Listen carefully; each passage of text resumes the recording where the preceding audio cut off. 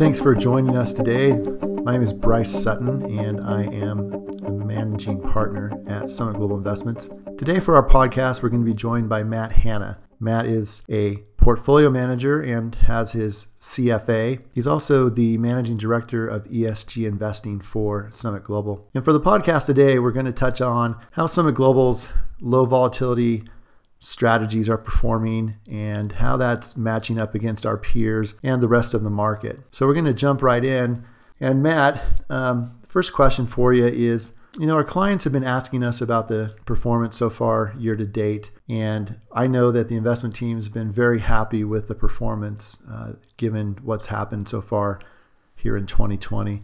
I wanted to know your thoughts about how you reconcile the performance of Summit Global versus the benchmarks that we're typically measured against. We recognize that styles could come in and out of favor, and it can be unpredictable, very cyclical, which styles work in any short period of time. For us, it is all about whether or not we are executing on our skill and delivering alpha to clients. Styles come and go. We believe in low volatility, drawdown protecting, and a managed risk approach to investing over a full market cycle. However, in shorter periods, that styles and all styles can underperform. So while the low volatility and managed risk style has struggled in 2020, SGI has continued to deliver on our skill. And as a portfolio manager, that makes me very thrilled. This will only compound positively when our style comes back in favor.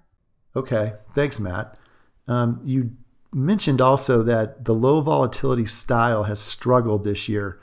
Why do you think that is, and what does that mean for the clients of Summit Global? Honestly, the low volatility style has performed quite poor in U.S. large cap, U.S. small cap, and global markets. Concentrated tech names have led the market, which has been a major drag for low volatility safer strategies, which are generally a lot more diversified. Very low quality names also bounced hard off the bottom, and those are companies that strategies such as ours generally avoid. Also, as the markets became stressed, some sectors simply didn't behave normally. They didn't have the low volatility and diversification characteristics as usual. However, it's important to note that the low volatility factor still has produced excess returns with lower risk over longer timeframes against major benchmarks, such as the S&P 500. So we fully expect the style to come back in favor, as it always has, as these things work in cycles. What are some of the ways that SGI determines whether or not we're performing well against our peers and benchmarks? And how do we really know if we're executing the way we want to in this environment?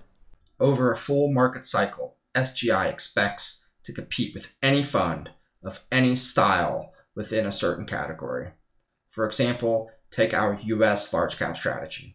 We expect it to compete with any other U.S. large cap strategy. However, our funds will perform most like lower volatility funds.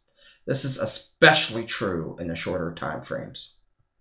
So comparing us to low volatility peers is an excellent measure of skill we have at SGI, regardless of the market environment. Let me be clear, we expect to beat benchmarks like the S&P 500 over a full market cycle. But in the short periods, this is where it becomes especially critical to compare us to our most relevant peers. And this is due to portfolio construction. Some of the similarities to lower volatility peers include that low vol bias, that downside protection goal, higher quality stocks, and some sector positioning.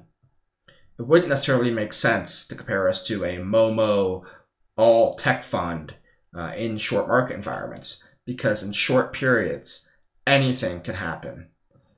For example, low quality, high vol stocks can outperform. In such an environment, SGI, whether you're looking at our large cap, small cap, global strategy, will probably underperform with those headwinds. However, that underperformance would be due to our style not being in favor, rather than our skill disappearing. So by comparing us to low volatility peers, we can still measure our skill in all market environments. One of the things that I do get a lot of questions about from clients and prospective clients, Matt, is they say there's really no low volatility peer group on Morningstar. So how exactly can SGI show how it is that we're doing compared to our peer group? Unfortunately, there is not a pre-made peer group in the mutual fund and ETF landscape for lower volatility managers. This is true for active and passive strategies. So we wanted something that is objective with no cherry picking to compare SGI to. Our methodology was to first narrow down the universe to the correct market cap and geography. So take, for example, our US large cap strategy. We wanted to narrow down both the mutual fund and ETF world to just other US large cap strategies. From there, we utilized keywords to narrow it down to US large cap lower volatility strategies. Some of those keywords were low volatility, managed volatility, conservative, defensive, minimum volatility, and derivations of all those words. And again, we repeated this for both US small cap and global. All in, we discovered about 50 peers to our 3 equity strategies. Thanks for that answer, Matt. I appreciate it. Maybe you could touch on how the US large cap strategy of SGI's is doing this year compared to our peers in that space. Our custom large cap low vol peer group is very robust, with SGI competing against 30 other funds this year.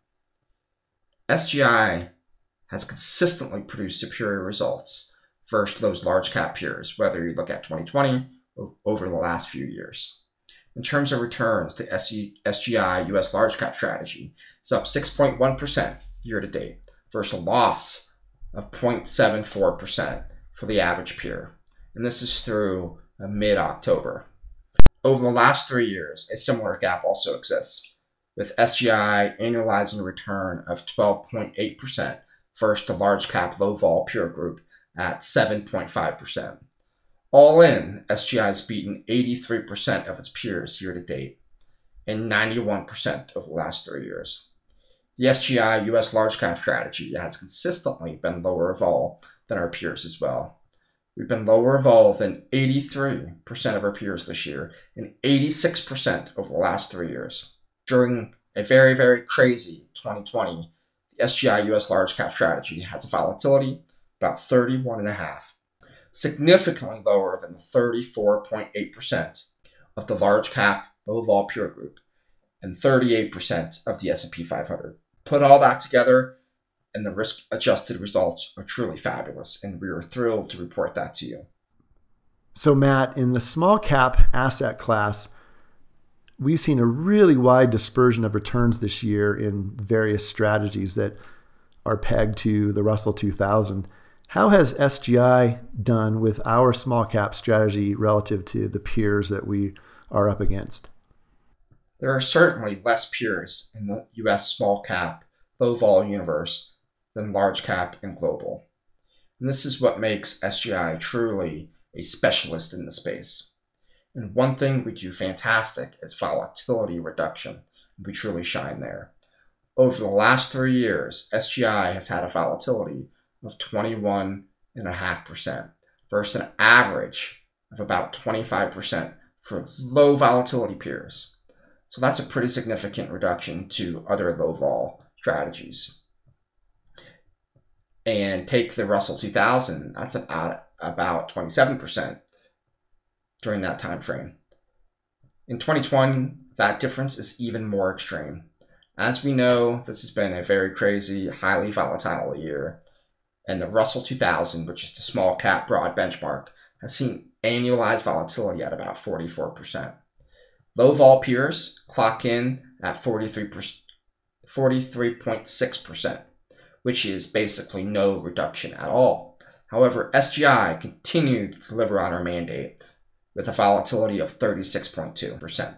In terms of return, SGI small cap also shines, beating 75% of our peers year to date, as well as the last 3 years. Having a true low volatility experience can be very tough to find in small cap. And it's very clear that SGI is very well equipped to deliver on that goal.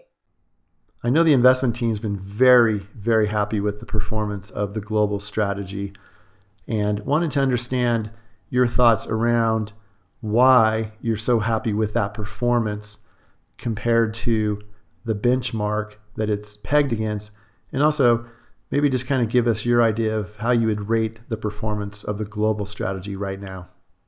So you saved the best for last.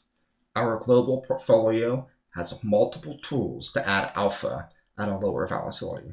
For example, country and sector diversification, cash, factor rotation, and holding concentration. There's quite a few other tools at our disposal as well. We've identified 13 lower volatility peers in the global mutual fund and ETF landscape.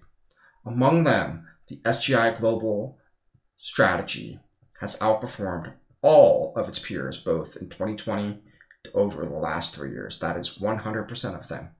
We've been able to do this with lower volatility as well. For example, our global strategy had lower volatility than 85% of its peers in 2020 and lower volatility than the average low vol peer over the last 3 years. YACWI, which is the global broad benchmark, has had a 3-year daily volatility of about 21.5%, whereas the SGI Global Equity Strategy has been at about 17%, so truly a significant volatility reduction. And the true tale of tape is risk-adjusted performance. And this is where we add a lot of value relative to the amount of risk that we take. We have beaten 100% of our low volatility peers, risk-adjusted in 2020 over the last 3 years. This is a huge accomplishment that we are very proud of at SGI. Thanks, Matt. That was a lot of information, a lot of great data. But what does that really mean for clients of SGI? When comparing SGI equity strategies versus your most relevant peers, which is low volatility peers, SGI comes out on top, whether you're looking at US large cap, small cap, or global. The low volatility style has been out of favor, but these things work in cycles, and we are confident that it'll bounce back. We have consistently outperformed and consistently produced lower volatility than those lower volatility peers.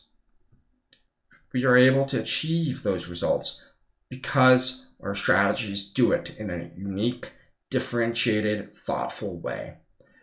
Despite the challenges of 2020, SGI is truly thrilled with the performance of our strategies, and we thank you for being our client. Well, thank you, Matt, for your time. That was very informative. I feel that anyone that can listen to this will have a much better understanding of Summit Global, how we manage our assets for our clients, and why it is we manage the way we do. So appreciate your time, Matt, and thank you to everyone for joining in today.